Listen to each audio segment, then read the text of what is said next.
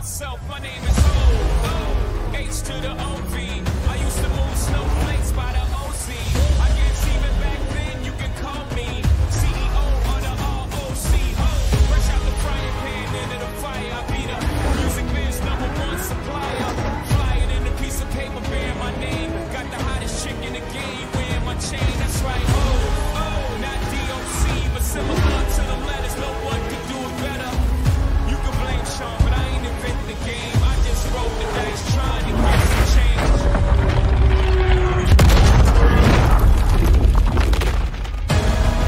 I done came through the block, but I ain't invented the game.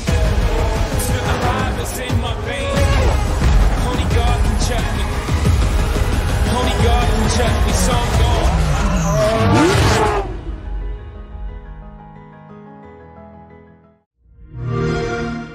Play it day one with Game Pass.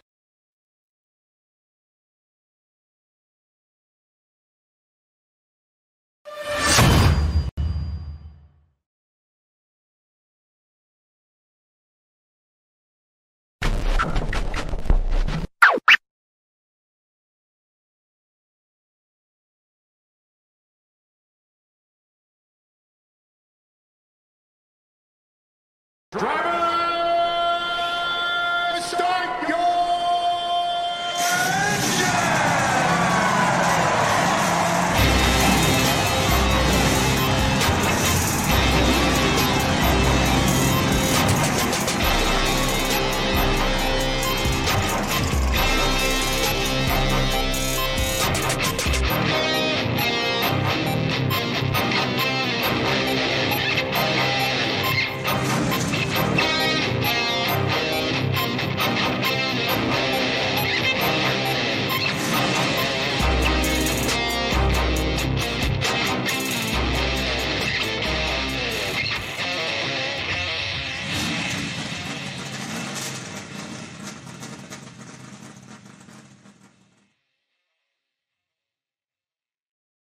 A 1,000 cubic inches at idle. It's the final round of Pro Stock Eliminator at the Arizona Nationals. She has a 100th advantage on Bo Butner. At the 8th mile, she's leading Bo Butner at the finish line stripe. It's Cameron Caruso for the first time. 6.592, 210 miles an hour. Butner won 6:59.3 at 2:09. She becomes the second woman in NHRA history to win a Pro Stock Wally. Cameron, you told me ahead of this final that you've dreamed of this moment for such a long time. How does this real life moment compare to that dream? It's unbelievable. I'm so thankful and blessed, and all my sponsors and all my teammates, and it's just been such a great start of the season, and I'm so thankful. Thank you, guys.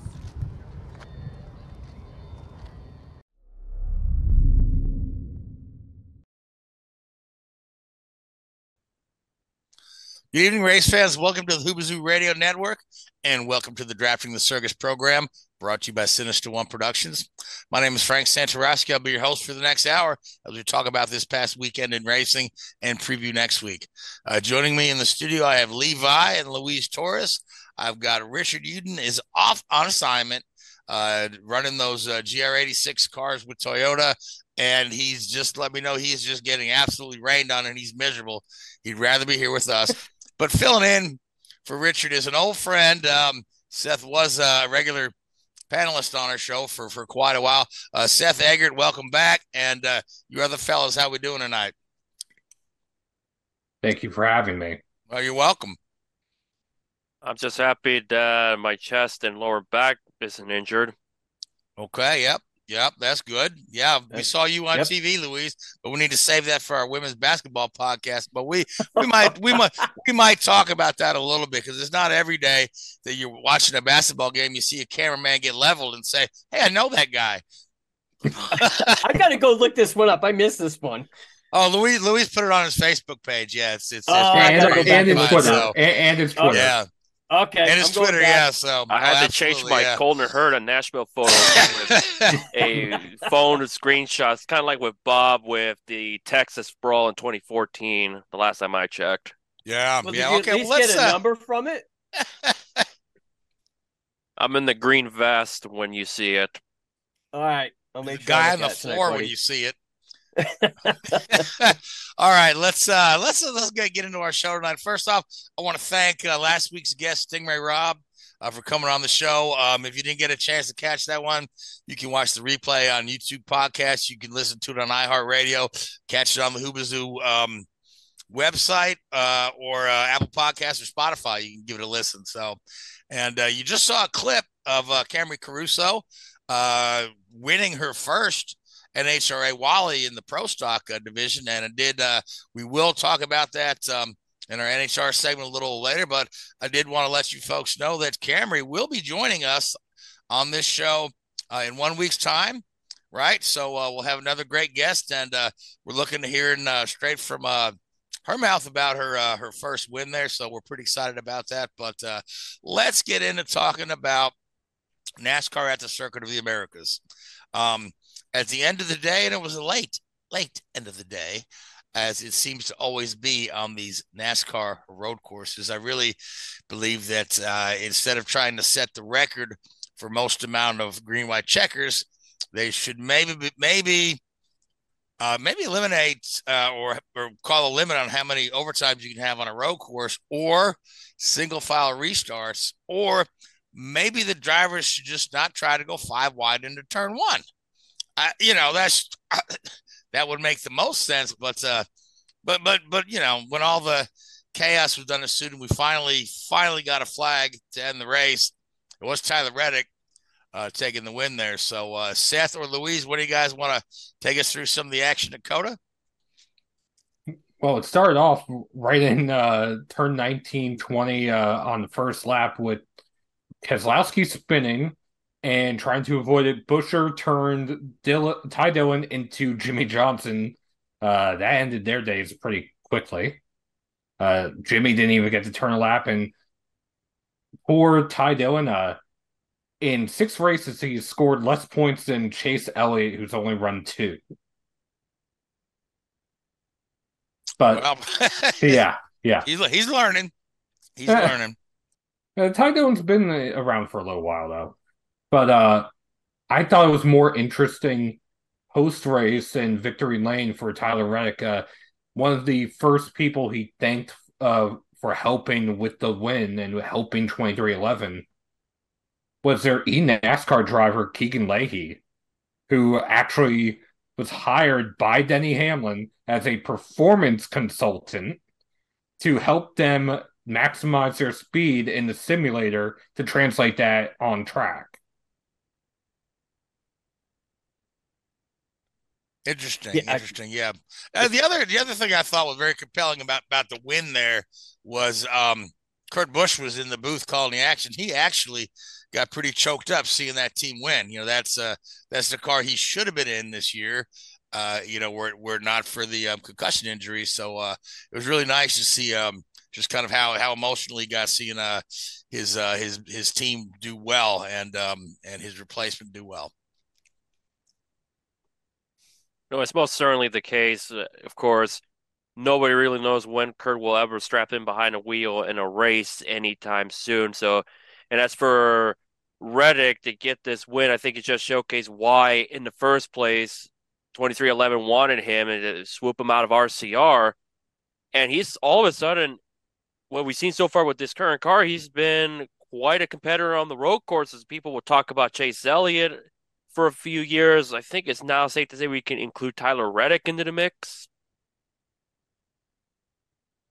I think Reddick has kind of been under the radar when it comes to road courses. In part, it was the equipment that they had at RCR, but at first, before the next-gen car. But he was always strong on the road courses in Xfinity, whether it was with Junior Motorsports, whether it was with RCR, or even going back to the trucks when he was running with Brad Keselowski Racing. It's just, I think it's more we're actually being able to see it now more than anything else. Yeah, he's got a better platform to showcase. They've got a pretty decent program there at 2311. Plus they're aided nicely by Toyota Corporation as well as the Gibbs team. So that's good for them. Let's talk about some of these ringers we had in there, okay? So let's talk about Jordan Taylor, right? Because we have talked before how this latest gen NASCAR chassis is kind of more similar in ways to an IMSA car than any of its previous iterations as a NASCAR chassis. And Jordan Taylor in qualifying, his first time in the car, I mean, he was just kind of took to it like a duck. He just went all Charlie Daniels band on you and said, "Look, sit down in that chair right there. Let me show you how it's done." Hopped in, qualified fourth in his first effort in a NASCAR race. His race results were not as good, but he held his own, running in the top 15 most of the day. Got caught up in a couple of little incidents there. But Seth, Louise, Lee, you guys think we'll see any more of Jordan Taylor in NASCAR? Because I, for one, thought the guy was, for first timer, pretty represented himself quite well. If we do see him, I don't expect it to be COTA. I'll think maybe a different road course. He was fairly critical about how aggressive drivers are, but at the same time, running into the weekend, Brad Keselowski, Kyle Busch, and others were saying that the ringers had to be prepared to get run over because the regulars are not going to see them again for quite a while, if at all. So they didn't have as much of a problem running over one of the ringers compared to somebody else, although we kind of saw it differently in the race versus what they said pre-race. I think it's going to take a bunch of... Kind of ran everybody over a little bit. That's what I'm saying. Yeah, that's what I'm saying. Yeah. It's going to take special circumstances to see Jordan in that car or any car again, because this was... Obviously, we know the opportunity arose in large part of Chase Elliott being sidelined. So the question is, where would he go next should another opportunity arise? Right, yeah. Because I just kind of wondered to myself, Jordan Taylor, here's a guy who's had a couple of tests in Roger Penske's Indy car. Because IMSA's got a relatively short season compared to some of these other things. And here's a guy, just with a lot of talent. I'd love to see him just kind of stretch out and do more, So I know he's done some WEC and endurance racing and here and there. But, I'd love to see what he can do in Penske's Indy car, because if we look at a guy like Scott McLaughlin, right, who's coming out of a discipline that's not really, known as a step to IndyCar, the guy took to it quite well. And at least if he were to return to NASCAR, the only opportunity that would really stand out would be the Project 91 car, because it's 4 champions of different disciplines, as Justin Marks has said in the past. Yes, Kimi Räikkönen was in it this weekend. He's already said that Kimi won't be in it the next time Project 91 runs, that the deal was already signed, and that someone who he's run some stuff that's very different in NASCAR, but that the driver is probably the best fit for NASCAR. But he didn't give us a name, huh? He didn't give us a name. So we can only speculate.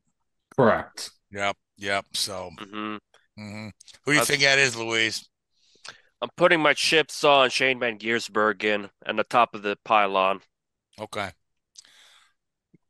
If I had to guess someone, it would either be SVG, like Louise said. The other one, and again, this is kind of unorthodox, but maybe a Scott McLaughlin, since Penske runs Chevys in IndyCar.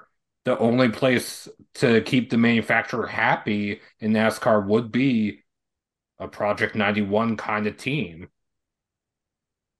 Yeah. So, but we'll just have to see what. But it sounds like they're teasing us a little bit, as much as people like to do with these big announcements. A lot of times you say there's going to be a big announcement, and it turns out to be nothing more than a little, additional sponsor added to somebody or someone. So. But this is actually a driver announcement. It's really intriguing to kind of speculate and wonder who that might be. So, Lee, your thoughts on the race out there at COTA? I enjoyed it. I always like road course races. I like when they go left and right. I think NASCAR has, and this is just a generality of the road courses, especially COTA. We talked about the first, not even lap incident. And how many laps did we spend under caution? I think it was 5. I mean, that's a huge racetrack think NASCAR's got to get a better grip on the yellows on those big tracks. I mean, 5 laps is just. I mean, they lost a lot of. I think they lost a lot of fans. I know I was like, all right, I'm gonna go cook dinner while I'm waiting. You know. Well, to speak to the length of some of the cautions, the other issue is some of the drivers continuing or insisting they continue to drive when they're leaking oil or when they're leaking some sort of fluid. And I'm saying that generally speaking because there were like 3 or 4 drivers that did that. Ryan Preece comes to mind. Bubba Wallace had the oil leak that caused his issue with Kyle Larson and Eric Jones. So you had a number of drivers that if they had pulled off right by where one of the rescue zones is for F1, it wouldn't have been the 5-10 lap cleanup that some of the cautions were. It would have maybe been 2 laps. And again, some of that is on the drivers and teams, just whether they're ignoring NASCAR or not, getting the message from NASCAR. And I agree. I think NASCAR needs to tighten the belt a little bit on that stuff. Hey, if F1, we see it all the time. I mean, they do it right, and NASCAR is trying to take some pages from the F1 book. That's why they're racing at tracks like COTA and stuff like that. They bring in Gunter as a commentator. If they're going to try to get to that F1 standard, they need to, if a driver wrecks, you got to pull off into that safe zone and limit the amount of, because 5 lap caution on that big track, that was like 20 minutes. It seemed forever. And I was just like, yeah, I'll be back. I'll go cook dinner. And by the time I got back from cooking dinner, they were just getting done. It's fortunate that it's not a Road America, which is a 4-mile road course. Imagine 5 laps under yellow on a 4-mile road course. But true. Yep. While that's true, the question would now be the integrity of the drivers pulling off, because how would it get back if they feel like their car is fixable? That'd be the big other question, because it may vary on some road courses, because all of them are unique, Yeah, and they all are unique. I mean, I'm just using COTA as an example because it's an F1 track, and NASCAR, has tried to take a lot of the playbook things that F1 does and incorporate it into NASCAR. Not that I'm against that. I think that's a great thing, but I just thought, NASCAR needs to come up and say, like I'll pick Bubba Wallace. Like he was dropping oil. They should have said, pit, and well, he did go straight to pit road, but right. And they've got the 5-minute rule. Once you get to the fix zone, you've got 5 or 7 minutes. 7. Try to 7 in Cup. Yep. So, I think there's room for improvement if NASCAR is going to continue to hit those big tracks and to try to do that stuff. Again, I just think they could tighten up their belts a little bit. I don't want to say it's a complaint. I think it's just an idea. Other than that, I thought it was an entertaining race. Tyler Riddick, he did good. My man Kimmy, I was hoping for a lot better from him this weekend, but I mean, it's a NASCAR. He's coming from an F1 platform into NASCAR. It's 2 totally different beasts. I'm happy with the weekend. I thought it was really entertaining. I like seeing, like I said, like those road courses. Yeah, and I mean, to the point, we when I was growing up, you would rarely see full course cautions on a road course anywhere. They used local yellows or, Formula One didn't have, safety cars until the last decade, right? They just use your local flags there. IndyCar almost never used a full course, unless the track was blocked. But, everyone is, really quite safety conscious this year. And I'm not against the full course caution when deemed necessary, but I just feel like we're really quick to throw out the full course caution, not just in NASCAR, but also in IndyCar. And then even in the Formula One race, we had a safety car. And Richard said it was really unnecessary. It could have been a virtual safety car. Yeah, so, I know it's always good to err on the side of safety, but I think to a certain point when we're damaging the product, I mean, yeah, and then again with the incessant green-white checkers, you know what I mean? If you if you set your DVR to tape a NASCAR road course race, make sure you add an extra hour to that. At least. You know what I mean? At least. Because unless it's Sonoma, then you'll probably be fine. Unless it's Sonoma, yeah. Sonoma, yeah. But anyway, so we did have the Xfinity was in action out there at COTA, and the trucks raced there as well. Yes. So Zane Smith burning it down literally in victory lane. Mm-hmm. I did see that. Yep. Let me go ahead and smoke the tires, and the whole truck burst into flames. Yeah, I'm like, well, you don't see that every day, but that guy's going to be on the news tonight. So it was a tough day for Ed Jones, who made his Truck Series debut as well, and broke a track bar almost immediately. Yep, this isn't like the second time in his last 2 weeks that something broke very quickly on a driver. I know we talked about it at Atlanta that. Who was that driver, Frank or Seth? Cesar Baccarella. Thank you, Baccarella. Axle. Yeah, he broke an axle after completing lap 1 or something like that. Now, would you say that was kind of poor preparation of the car, or something that's a driver mistake where they actually, did something to cause that type of to break apart like that? It sounds to me like it's just poor preparation, or maybe we're just so underfunded we're using old parts. Well, at Atlanta, maybe poor preparation, and granted, I'm not speaking for the team, but they didn't have any practice, and for the Xfinity Series, they didn't have any qualifying because it got rained out. For COTA, the Truck Series had a 20-minute practice and had qualifying. So if it was poor preparation, it took a while to show up. So to me, that's right, yeah. To me, that's either a driver mistake or maybe he got hit the right way, just in the right spot to break the part. Okay. All right. So then in Xfinity, it was AJ Allmendinger who wins every Xfinity road course race.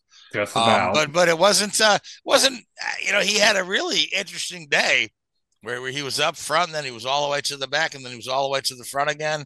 Quite an effort on his part, but I mean, obviously we know the guy's a heck of a road course racer. I mean, he's always had that reputation, and he's earned that. But really interesting day for him. Yeah, for sure, and I'm positive that my editor-in-chief will have to be prepared for his karaoke session after the race. In case for nobody understands it, one of my editor-in-chiefs of the outlets that I write for apparently got name called by Allmendinger in the presser about singing karaoke and all that stuff. So if and whenever that happens, I'd be curious to see. And mind you, you'll never hear me sing karaoke except for 2 artists, and I will not say that right now. Oh, okay, yes. I actually enjoy karaoke quite a bit, but my vocal range tends to be either like Tom Petty or Bob Dylan, or occasionally REM if I'm No, you do not want to hear me. Yeah, I didn't say I was any good, but you're not gonna hear me out there belting, fancy, here's your chance, don't let me down. No, that's the same way I am. It's and if you could figure out the 2 artists, then you read my mind. But okay, so Pitbull. Nope. No. Weird Al Yankovic and Ricky Martin. Nope, not Ricky Martin. We'll save that in the post-podcast episode. Okay. All right. Yeah, we need we'll save that for our karaoke episode. So, so anyway, so are we running in Richmond this week? Racing on Easter weekend again? Well, Richmond is Cup and Xfinity. Trucks are with IndyCar in Texas. Right. IndyCar is going to be in Texas. We'll get into our IndyCar preview a little bit, so a little bit later in the show. So, who do you guys like for Richmond? Who do you like for the Easter Bunny to bring a nice basket to? Well, isn't Easter weekend next week during Bristol Dirt? The 9th, right? Yeah, it's the 8th, I think. This weekend is I'm sorry, Richmond was on Easter last week, right? No, last year it was also last Bristol year, Dirt. yeah. Okay. You see, I don't follow Easter that well. I You don't have to follow go. Easter as well Yeah, as I follow racing. Yeah, so you have to go back 2 years for Richmond to be on Easter weekend. yes, I just remember there being a big flap about it because people were appalled that we're going to race on Easter. Yeah, because the Bristol Dirt Race is Easter Sunday. All right, so who do Yeah. we like for Richmond? And we can talk about the Bristol Dirt next week. Seth, you can go first since you're. Honestly, I've kind of been thinking this for the in-house fancy game that Kickin Tires does. So for Cup, I've actually been thinking about Alex Bowman. Okay, all right, Alex Bowman. All right, and Lee, who do you like for? I'm gonna go out on a limb this weekend. I think Corey LaJoy is gonna have a good weekend this weekend. Okay, that is indeed going out on a limb. But I think yeah, so. I mean, I like it. I like Corey LaJoy. Yeah, I like his He's dad. Too. he's yeah. I mean, he's been racing really good this year. He's got a lot of momentum running behind him, and I think I don't know. I just have my guts are terrible. I mean, I picked Kimmy last weekend. For God's sakes. Yes, you did. Yeah, that got me in what 27th. So, I mean, if going Kevin to the Magnuson bottom, was I'm doing running, if Kevin Magnuson was running, you guarantee we know who's going to pick Magnuson. Oh yeah. Oh yeah, yeah. Absolutely. So anyway, so Corey LaJoy, it always reminds me of this story. And this is I was living in Roanoke, Virginia, right? And there was we had our local news guy was a former football player, right? Their local sports guy in the local news. He was a former football player, so he knew a lot about football, a lot about basketball, good, but he really didn't know much about racing, right? So and then of course the Cup Series, the NASCAR was in Martinsville, and Randy LaJoy had won the truck race. And so this guy I'll never forget. It always sticks in my head. He's just reading this because he has no idea what he's talking about. He goes, and the winner of the race in Martinsville was Randy LaJoie. So every time I see, Randy LaJoy or Corey LaJoy in print, I think about that Randy LaJoie. So with that being said, Louise, who do you like for Richmond besides Corey LaJoie? If I could flip a coin, my picks are either gonna be William Byron or Martin Truex Jr. You can always expect Truex to run good, but that's mostly during the fall. I'd like to see him finally progress and get it done in the spring race. And of course, Byron was at the mix at the end of last year. Even without Rudy Fugle, he's done quite well. I mean, he was in the mix of COTA with Tyler Reddick before the overtime madness began. Yeah, we haven't really heard a lot out of Joe Gibbs Racing this year. They've been kind of quiet while everybody else is winning up the races. But that being said, I'm not going to pick a Gibbs driver, even though lots of people like to pick Denny Hamlin for Virginia races. But I don't see Denny doing it this weekend. I do, however, see Kyle Busch winning another race this year right there in Richmond. So I think that that is just a really nice match with Kyle Busch and Richard Childress, and I think that's going to pay a lot of dividends this year.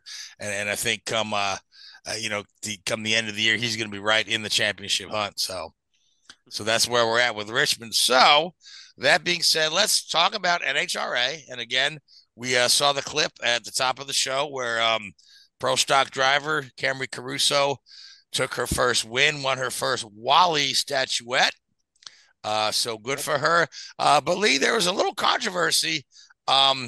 Something with the lights. I read through the thing, and I don't watch it enough to understand exactly what went wrong. But I know there were some apologies, but there were also some congratulations.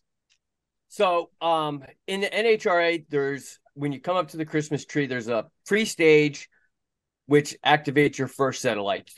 So at the top of the tree, there's two blue lights. There's a top blue light and then a bottom blue light.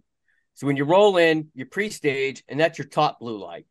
And typically, the unwritten rule is whoever stages first trips that top light. You wait for your competitor to trip the other light. And then it's whichever of the two drivers trips the bottom light, or that's your staging light. Once you trip that, go ahead. I lost you. I didn't hear you there. I'm sorry. I said, and you trip the light by moving your car forward? Yeah, so there's a laser all right. that runs across the lanes, and the tires will actually trip that light, and that's what activates the blue light. So yeah, because when I was reading the article, it said like she activated the light. I wasn't exactly sure. I didn't know if they had a button in the car or if it was moving the car. But now I say I don't watch enough, but I've been watching it this year.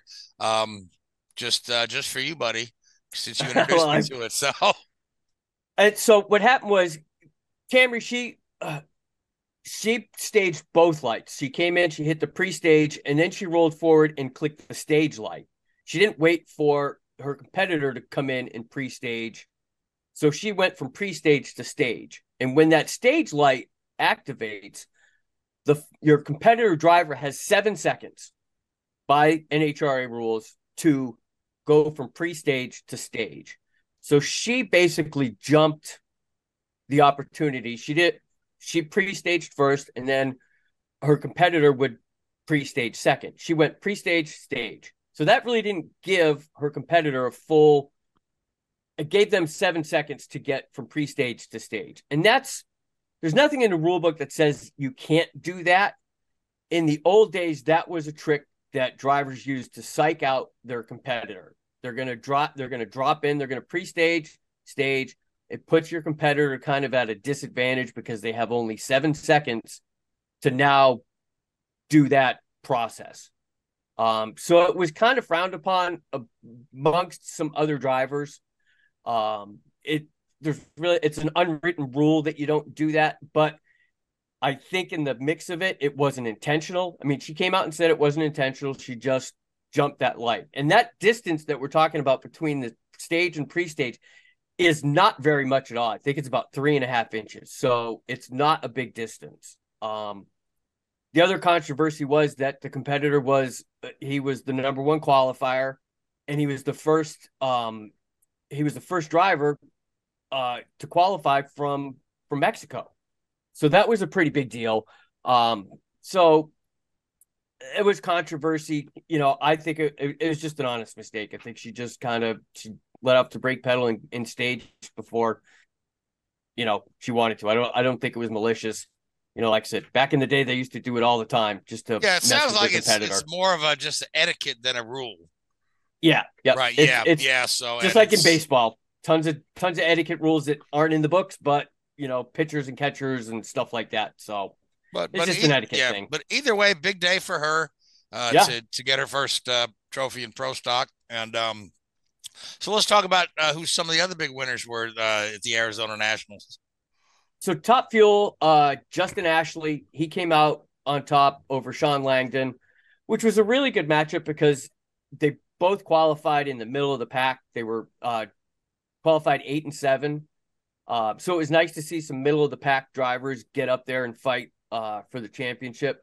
It was a really good race. Couple tenths of a second between them, which is really good at Arizona. Arizona typically sees a lot of good races because they got a lot of good air. The track temperature is usually pretty good this time of year. So that was good.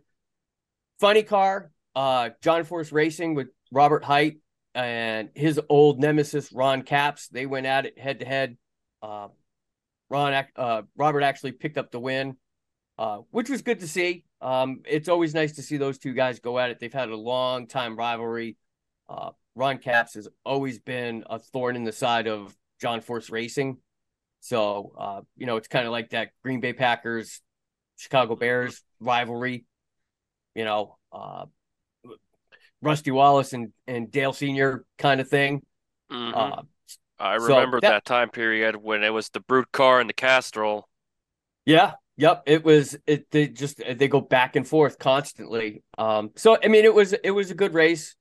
Alexis DeJoria, I thought she was really going to do good. She got all the way to the semis and lost her on Caps by 5 thousandths of a second, which is, I mean, it's super quick. It was very fast. And, Alexis is a good driver. I was kind of rooting for her in funny car this weekend. But I think Robert Heighton and Ron Capps really pulled off a good race. Pro stock, obviously, Camry Caruso, she did great. Bo Butler the third, he's another good driver. That race came down to a thousandth of a second. Like, that's just a blink of an eye. I think they measured it out. It was like 6 inches between winning and losing. And that's, at 209 miles an hour, it's so fast. It's literally like a blink of an eye. So I thought it was good. They also this weekend, one of the cooler things they did this weekend was they had the Mission Too Fast, Too Tasty Challenge, which took the semifinal drivers from the top 3 classes and kind of had like a grudge match. And again, Alexis DeJoria came out on top for her for funny car. Doug Coletta won in Top Fuel, and Troy Coughlin, he upheld his run from the Gator Nationals last weekend or 2 weekends ago in Florida, and he edged out Greg Anderson. So all in all, I think it was a good weekend. I'm looking forward to Pomona this weekend, so we're back to back. Pomona is kind of like our Daytona a little bit. It's the track where kind of NHRA really started. So it should be a good weekend. And I'm looking forward to, like I said, talking to Camry next weekend, getting her take on Arizona and her run in Pomona. So trying to rhyme everything: Arizona, Pomona, Daytona. Yeah. I tried to throw a Vegas in there, but it just didn't work out. Didn't work out. So when you talk about Mission, that is the tortilla chip company. That is the tortilla chip company. Yes, they are heavily involved in racing. I went to I was in Indianapolis last year. I went to an event with Pat Award because they sponsor him. That was put together by Mission, and they just did a really good job with it. They're doing a really good job with activation in motorsports, and they even sell you a bag of chips that the chips are cut out like race cars and motorcycles. So it's pretty good. I like any company that really immerses and involves themselves, other than just say paint my name on the car. They do a lot of activation and stuff. So that's just pretty neat. That they're doing that, particularly when you look at the fact that NHRA has lost Mellow Yellow. I know we've had Camping World step up, but it's nice to see Mission step up as well and sponsor some additional events over the weekend. So that's pretty cool. That's just good stuff. Not just that, and Cody Swanson out of the sprint car world has got Mission as a sponsor as well. So they have expanded quite well outside of obviously Pato. Right. Yeah. They're kind of everywhere. Yeah. Yeah. And they're in motorcycle. Is that a drag motorcycle, or I'm trying to think who they sponsor on a motorcycle, because I looked it up at one point. I didn't know if it was NHRA or if it was some motorcycle series. Can't remember. Yeah, I can't think of it off the top of my head. But so two other things I want to touch around real quick in NHRA. We talked about it 2 podcasts ago. If Keith wants to run that footage of Antron Brown, is a pretty cool little You're familiar with the Junior Drag Racing League, right? Absolutely. Don't you think there ought to be a junior funny car, a junior roadster? Been saying it for years. Well, so did the folks at Toyota. The Gazoo Racing people put it together. It's a GR Supra, almost exactly like the one you see the Toyota drivers running in funny car. But this is one for families who have kids that are interested. You know who's driving that one? Who? Yes. Alexis DeJoria. Antron Brown. Get out! Antron. No kidding. The Gazoo Toyota, it's on display over there at the Toyota display in the Midway. 765. Well, you've just been disqualified. You're not allowed to go that fast in a junior. And just for those of you that don't know, Antron's got plenty of junior dragster experience because he's got kids. Yeah, so that was Antron Brown running the Toyota Supra Junior Funny Car. I think it was at Texas, just as a publicity thing, because Antron Brown is really, he's gotten, the junior classes typically are dragsters. There's really no like junior funny car program until Toyota came out with this half scale model for these funny cars. And it was fast. He red lighted. Didn't know if you noticed that in the video clip, but he red lighted. So, but it was just a promotional thing. That car was super fast. He ran, I think it was 7.9 something, which was about 95 miles an hour. That is a little too fast for those cars. There's a certain time bracket that you got to fall into with those junior cars because they don't want the youngsters, the teens, going so fast. But it was really cool to see that car in action. A lot of fun. Antron Brown's got a ton of experience in those things in the junior dragsters. But it was cool to see. I really liked it. And I from like I said a couple weeks ago, I think they're selling like hotcakes. They can't keep the back ordering already for them. And then the final thing about NHRA, the Arizona Nationals, this year was the last time they're going to race at that track. It's actually a speedboat course out there in Chandler, Arizona, that they run at, and they're actually going to take the dragway away. I don't know if NHRA is going to move it somewhere else. There's been talk about it, but that's going to be the last Arizona Nationals, I think, maybe for at least a year. So Till they find another side, huh? I think they might do it. I think they might do it at PIR. That's the talk of the town. But yeah, that would make sense. Yeah. Yeah. Kind of like what they do at Charlotte and Vegas. They're, they coexist on the same footprint. So, yeah. But yep. So that was the last one of those at that track this year. So. All right. So that being said, so we've got, you said we're coming up Pomona next weekend.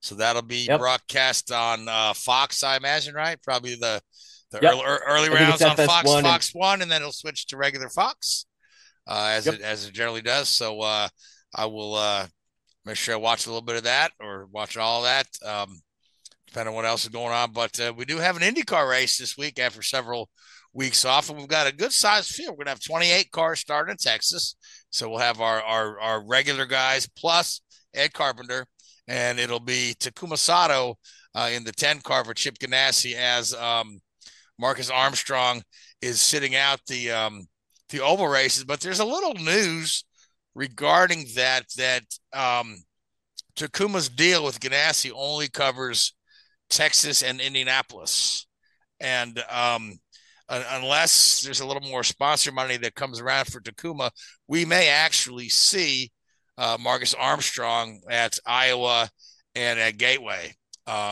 Nothing is decided or announced yet, but that's kind of what Chip was saying. He said, you might see this kid more than you thought this year. But anyway, which could help his odds for Rookie of the Year. Exactly where I was going with that. Yeah, this if he only misses 2 races rather than 4, he's got a better shot at that Rookie of the Year thing there. Give Stingray a run for his money, and Canapino. So, but again, like we said, we're going to Texas, very fast track. And the practice is so limited anymore, right? You talk about they had a test out there for the rookies. You recall Stingray was talking to us about that last week. Fastest he's ever driven in his life. Which certainly you've got to get that under your belt before you get to Indianapolis, right? So 220 miles, these guys are going to be zipping around there. And always the recurring issue with Texas is the track bike, the PJ1 that NASCAR lays down, and it's highly incompatible with the Firestone rubber. And when they lay that PJ1 on there, it really it makes it slick for the Indy cars, whereas the NASCAR is supposed to help make them stick, but it has pretty much the opposite effect. So it almost takes away that whole top lane, right? And even if they didn't apply that this year, that stuff kind of stays on there forever. So last year they did an additional session with it's like I think 6 or 9 drivers, 6 or 10 guys that just run in that top side, just try to lay some Firestone rubber down on the track to see if they can get a second groove going. But it really it paid a little dividends, but not. The racing we've seen at Texas the last couple of years is nothing close to the races we saw at Texas prior to the laying down of this compound. So and a lot of people will tell you, they'll just straight out tell you NASCAR has ruined this track for IndyCar. But yeah, we continue to go back there. So I'm gonna Seth butt in has a here. thought on there. Well, all right. Yeah, it wasn't NASCAR that put the PJ1 down. That was SMI. And who owns SMI? The Bruton Smith family. Okay. That's Marcus Smith now.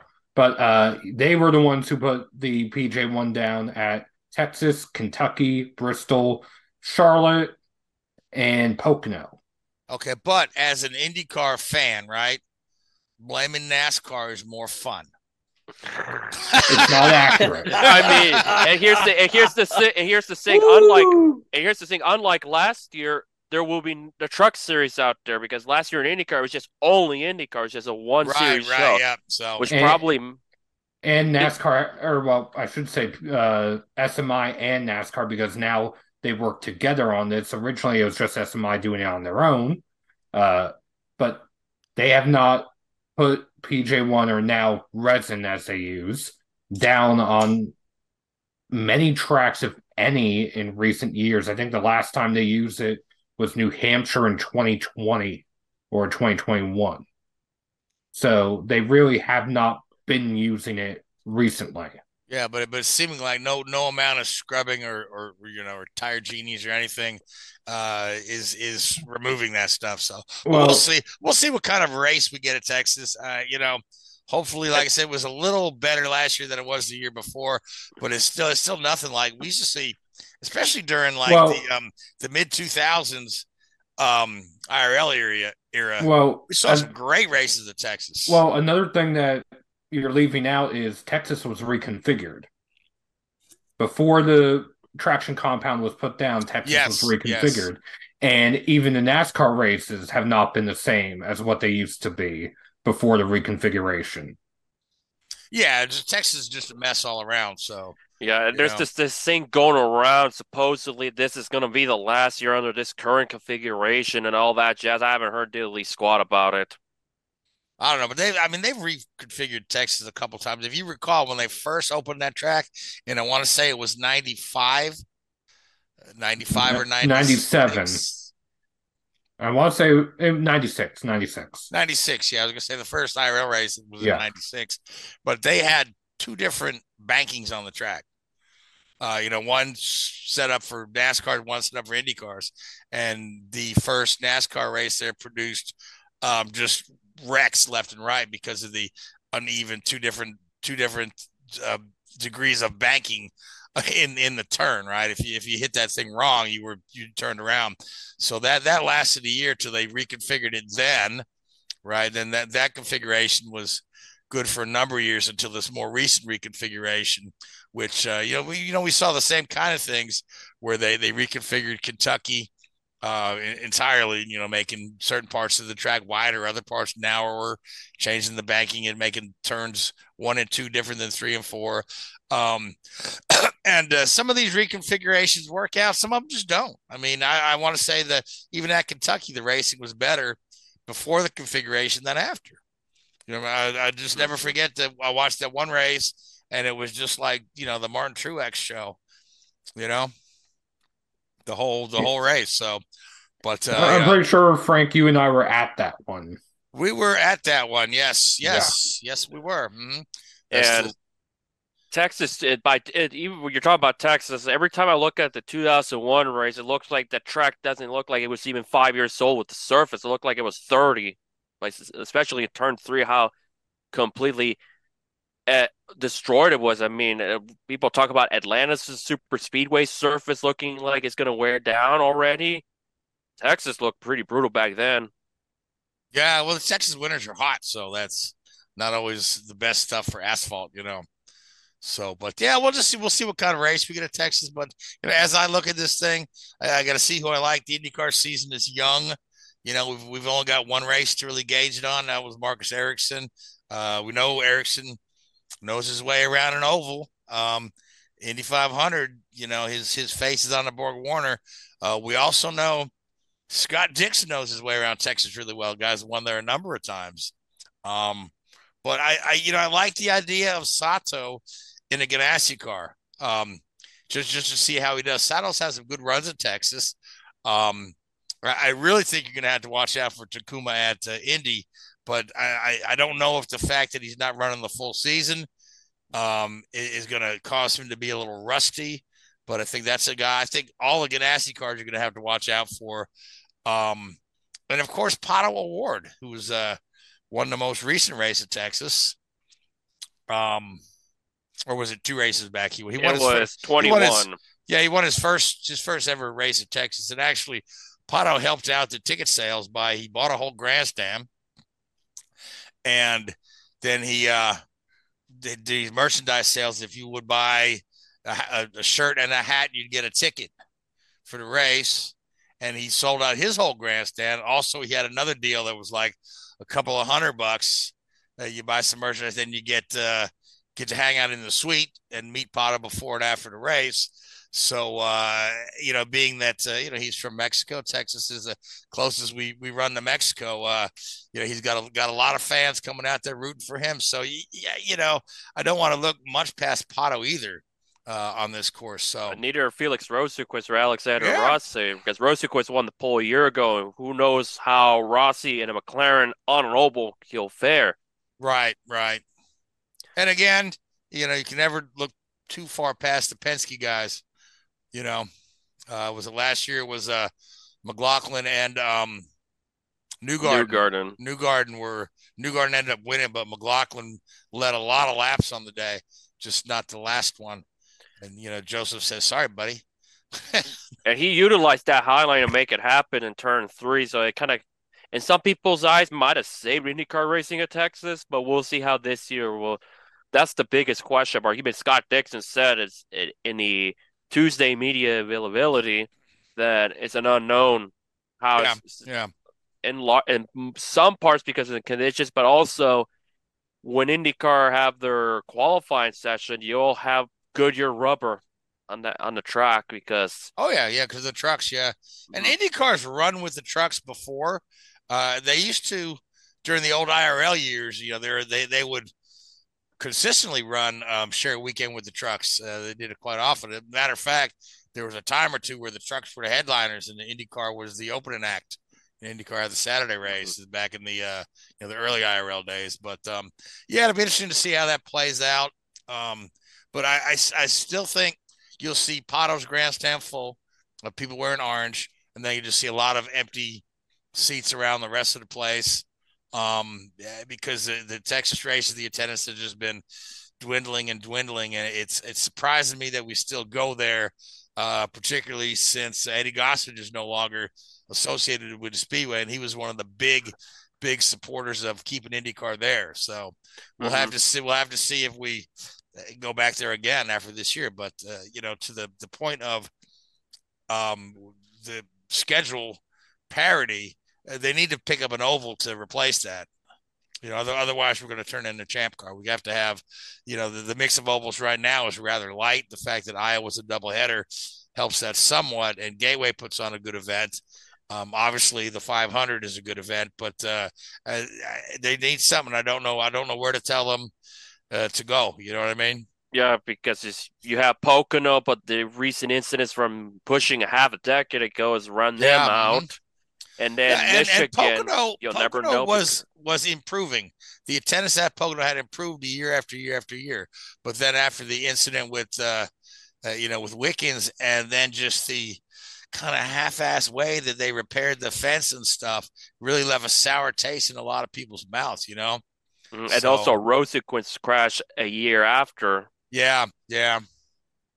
So, which is a shame because obviously you don't have a market in terms of a racer. You don't have anything down there because of Pocono was dropped and Watkins Glen was also dropped. You don't have Nazareth. You can't have Fontana anymore. Phoenix, I don't feel like it ever got a fair shake other than the attendance. Yeah, not the recent time they go back, but years ago Phoenix was a big IndyCar event, right? And Richmond kind of got screwed. Yeah, I don't know what happened there. They canceled the race, but never went back. I don't know why we didn't try to go back. So, and I really think sure try. Yeah, I really think that honestly, Kentucky would be a good venue for IndyCar, just because it's equidistant between Cincinnati, Louisville, and it's only 90 minutes from Indianapolis, right? So you've got a lot of kind of Indy 500 fans right there. But the problem right now, the Kentucky Speedway earns $1 million a month as a parking lot for Ford and a storage facility for Amazon. They're making more money just leasing out the grounds than they ever did holding races. So the only other two tracks that come to mind would be the Milwaukee Mile or New Hampshire. And the Milwaukee Mile is one that's been discussed for a return to IndyCar. They've done a lot of work on that track there. They're holding some ARCA races there, as well as a truck race and some historic races, as well as they still have the Millers at the Milwaukee Festival. So, but again, you got to look at, Michael Andretti threw everything he had into promoting that race, right? Trying to make it the Milwaukee Indy Family Fest. Had a little playground in the middle of the track with with the roller coaster and a Ferris wheel, and made the tickets dirt cheap. I think he made $20 for general admission, and still nobody showed up. So, I don't know what you got to do, because Milwaukee used to be a fantastic IndyCar market. Mm-hmm. And Loudon also got screwed in large part of what happened in 2011. Yeah. Loudon wouldn't be a bad one to put back on, though. The IndyCars would get around Loudon pretty well.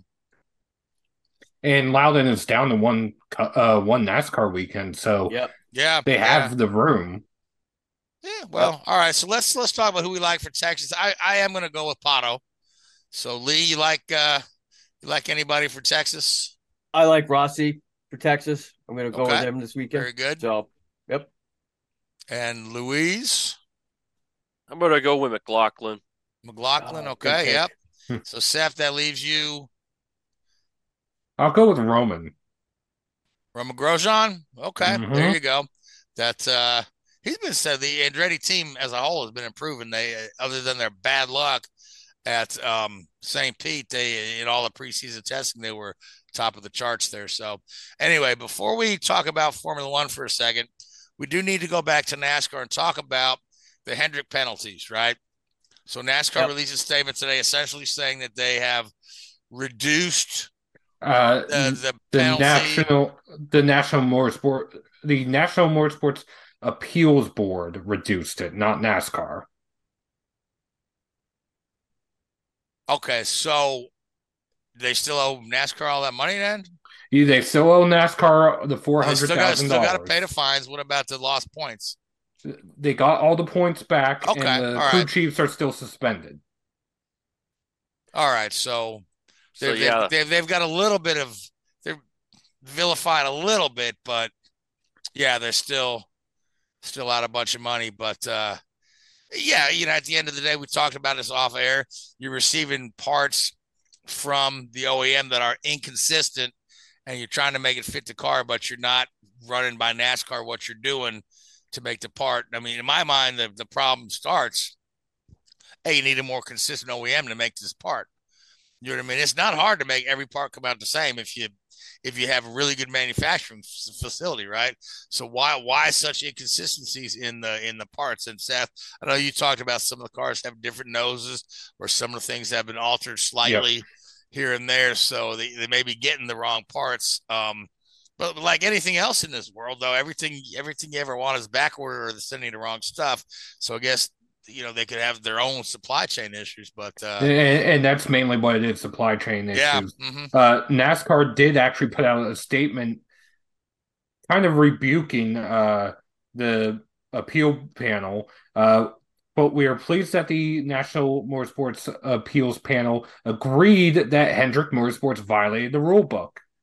However, we are disappointed that the entirety of the penalty was not upheld. A points penalty is a strong deterrent that is necessary to govern the garage following rulebook violations, and we believe that it was an important part of the penalty in this case and moving forward. So the National Motorsports Council overturned the points, and NASCAR is not exactly thrilled about it. That's what I'm hearing. Okay. Yes. All right. So we'll just have to see how that plays out. But in the meantime, nobody's missing points though, so we can't go to the end of the year and say, oh, this guy would have been here if he'd not lost 10 points. So at least it kind of keeps that all level. So anyway, so we got about 2 minutes left. Let's go ahead and make our picks for Formula One. Now, Seth, what we're doing this year is because we've decided Max Verstappen was going to win all the races. We're picking who finishes second. And then, of course, last Formula One race, Max Verstappen finished second. So I will say that we'll go around today, and you can say who finishes first and second. Okay. So who's going first? And you can pick Verstappen multiple times. Well, he can't finish first and second. No. I mean, we can. Usually, we try not to take. Okay. Picks, I get it. But everyone can get Max and another guy, right? And then you could figure out the first and the second. So, Louise, you want to go first? Yeah, let's give it a go. Let's see. I think Max will bounce back, unfortunately, in my opinion, because I'm still semi-salty about Perez losing that extra point. Yeah. But besides the point, it'll be Verstappen and Perez. I think it's going to be a Red Bull 1-2. Yep, not a bad call, Red Bull 1-2. That we've seen that every race this year. So, Lee, Kevin Magnussen? Nope. Actually, I'm going to change it up. I think Max is probably going to come in first. And then somewhere in there, I think Leclerc is going to come in second. So okay. So Ferrari's going to improve. Yep, I think so. Just going out on a limb. So we'll see how it goes. And Seth, who do you like? I'm going to have a little fun with this. I think the Red Bulls will have those drivetrain issues again. Okay. And because of that, I'm going to say Alonso and Russell 1-2. Okay, nice. I was thinking of Russell 1 and Max 2, but that would involve, Russell beating Max on raw speed. But I think it's going to be strategy that's going to put Russell ahead of Max, and then I'll eat crow on Monday when I'm wrong.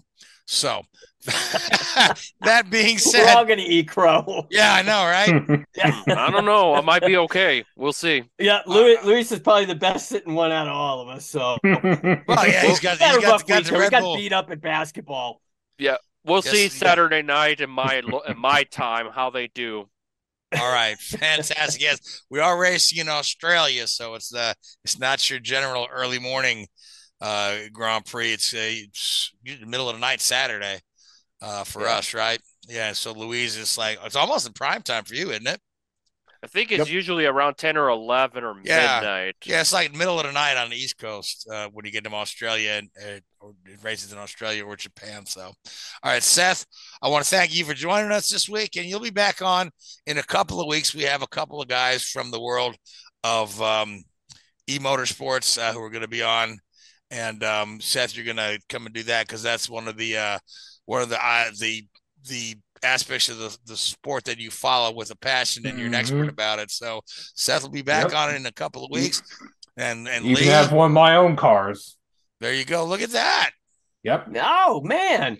Oh, that's what the 57 was. I was curious what that one was. That one is me. There you go. Cool. There you go. All right. Nice. And Lee, I want to thank you for arranging the interview for Camry Caruso next week. I'm really looking forward to talking to her. I don't know that I've ever spoken to an NHR driver, so it'll be a fun experience for me. I have some questions that I'll probably sound like a novice, but I'm really looking forward to that. Louise, I want to thank you, buddy, just for being you and always being there for us week in and week out.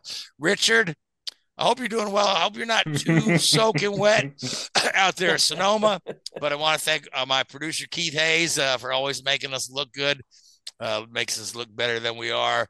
But I want to thank YouTube podcasts, iHeartRadio, Spotify, and Hoobazoo.com. But most of all, I want to thank you folks that watch us every week. And we'll see you in a week's time. Until then, good night.